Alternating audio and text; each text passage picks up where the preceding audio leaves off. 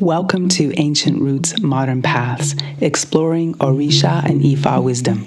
This captivating podcast will take you on a transformative journey where ancient wisdom meets modern practice. I am your host, Iyanifa Ekundayo Ekuntomisin. I'm a devoted student of the West African Yoruba spiritual tradition. Join me on a journey that blends ancient wisdom with modern practice.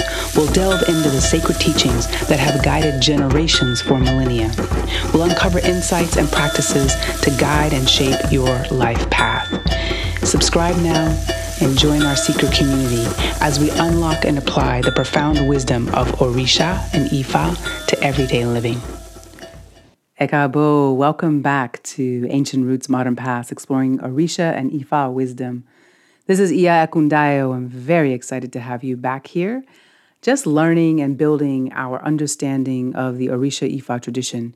If you're new to the podcast this time, just to share a little bit about this podcast and why it exists, I am the founder of Ile Ifa Otu Orire. You can find us at www.ifadestiny.com.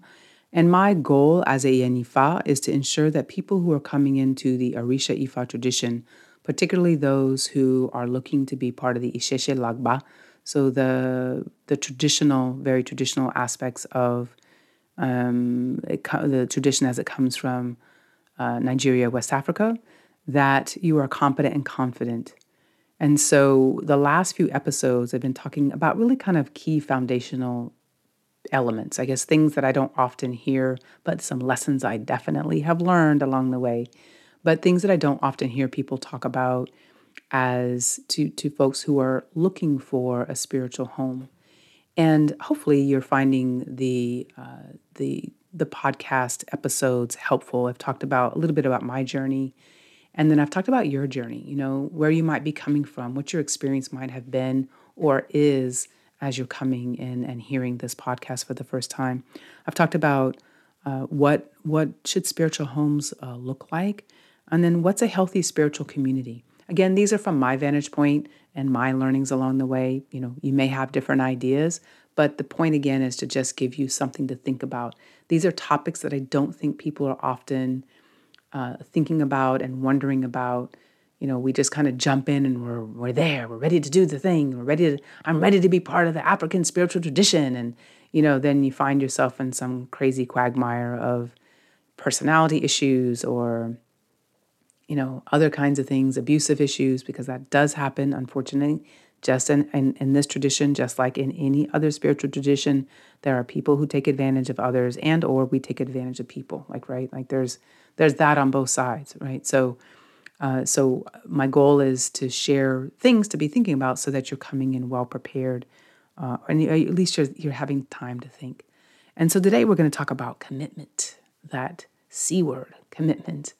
In this tradition. And why commitment? Well, as I have continued to study and learn and grow and understand the expansiveness of the Ifa Orisha tradition, it is wider than the sky.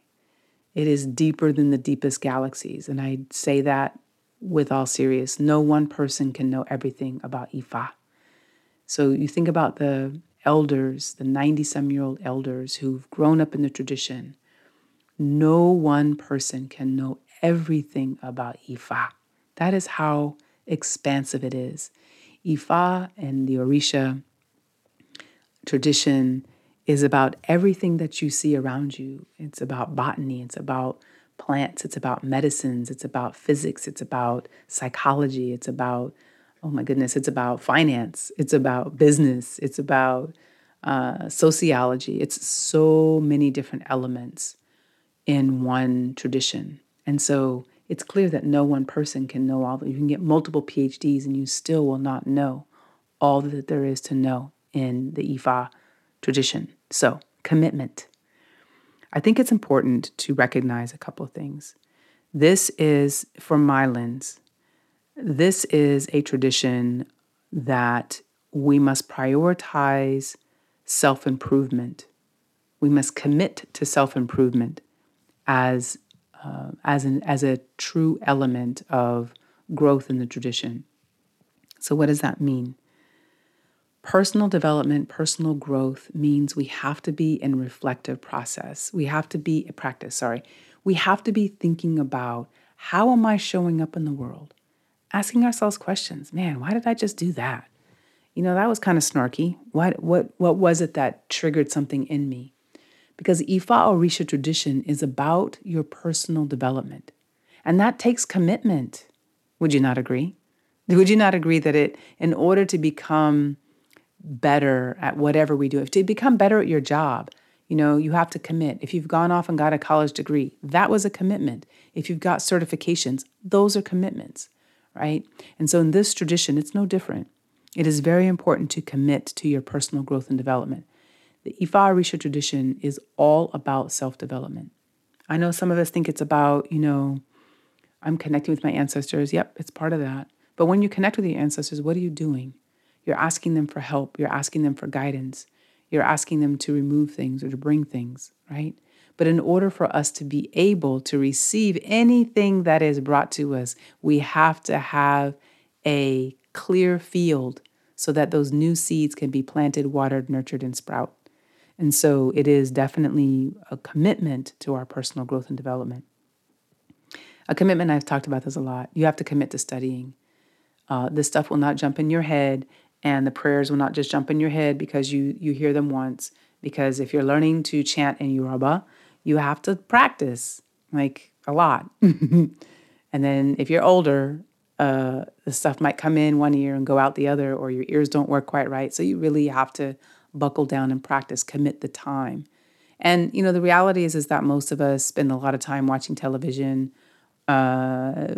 maybe on the tune of 5 or 6 hours a day. And if we just committed one of those hours to our Ifa practice, if we're practitioners already, we would be further ahead. That is my own self-learned lesson that I'm passing on to you. So so study is very important. And then practicing. What you learn, you will lose if you don't practice it. That's really important. So if you're learning how to greet a shrine, you have to practice it. If you don't practice it, you lose it. I at one point had this super long homage, super long greeting and homage. Now, like it would take me like 4 minutes to chant the entire thing. I had the whole thing committed to memory. And then I found a shorter, after like 4 or 5 years, I found a shorter passage to do the same thing, to be greeting and giving praise and honor in the morning. And honestly, the first one that I learned, it's fuzzy in my brain now. So practicing the same things over and over and over to get them committed to your memory so that they become automatic, right? You want to strive to have a level of automaticity so that the words are coming automatically to you. And you only get that through practice. And this is also a practice of action. So, when you go to feed, let's say you go to give an offering to one of your shrines, that is practice, that is an action. So there is a physical interaction, a doing something, and you only get that through practice because once you do it enough times, it becomes muscle memory. So we're looking for the same idea in the tradition as we would if you were you're a welder. Like you have to keep welding to, if you're still welding by hand, you have to keep welding in order to become, really master that. The last piece is, as I've said this before, is preparation. Commitment and preparation are two very important sides of the same coin. When you're committed, you're prepared. If you are coming to a ceremony, maybe you've had to train or study, brush up beforehand in order to make sure that you're on point. If you are coming for a dafa, for a divination, you're coming prepared with your notebook and your pens and maybe something to record with so you really capture the information. And for some of you, you might be like, wow, this sounds like a lot. Well, we're learning something that is not part of our common everyday experience in the U.S. For most of us, no matter where you are, no matter your tradition, you are impacted in, there's lots of messages from other faith traditions that are, constantly being kind of fed to us through everything, through radios, through ads, through all of it. And so it's important to make sure you're always being prepared and you're preparing yourself to be able to be competent and confident in the tradition. You'll hear me say that a lot because it's really important to me, and it will be very important to you. There's nothing like standing and going to a huge gathering of all of, many African traditions, from the Sangomas of South Africa to Vodun practitioners to Candomblé to Lukumi to Akan, to all these different traditions, giving homage and praise to their particular deities and their particular practice, and you stand there and don't know what to do. I've been there. It's really disconcerting. And then it makes you want to be invisible and run away, right? Which then, because you feel ashamed and why don't I know how to do this stuff? Then you can sometimes literally not continue to participate. And so that's something just to be mindful of, and why I say the same things over and over and over about consistency and confidence. So I hope this was helpful for you. This is just a quick, commitment to personal growth. This is all about personal growth, self-development, reflecting on the information you're given, doing the things that you're asked to do that are, ethical, that don't make you feel violated or don't make you feel icky. And I say icky, meaning, someone's not making sexual advances at you. And I'll bring this up because it happens. And I don't want any of my words misconstrued. When I'm saying to you, if something does not feel appropriate, meaning you wouldn't let your boss, or you wouldn't be around your boss doing certain things, then you might want to take a step back and just reevaluate what's going on. But personal growth, self-development, study, making sure you're studying on your own, studying with your community, practicing, doing. This is a faith and tradition of action. And then, of course, preparation, making sure that you're prepared to participate in whatever the activities are. So I hope this is helpful for you. Please like it, share it, and subscribe so that you're always getting the most latest podcasts. We have about 20 more podcast episodes we're going to be sharing for the next few months. And so I want to make sure that you are getting all that you're here to get, and that you're growing in the tradition. If you're interested in learning more about our Ile Ifa Otu Orire, which is the Ifa House of Good Destiny, please make sure you visit our website at www.ifadestiny.com. That's IFADESTINY.com. ifadestiny.com. Have a wonderful rest of your day wherever you are, and I will look forward to seeing you in the next episode. Odabo. Thank you for joining us on the Ancient Roots Modern Paths, Exploring Orisha and Ifa Wisdom podcast.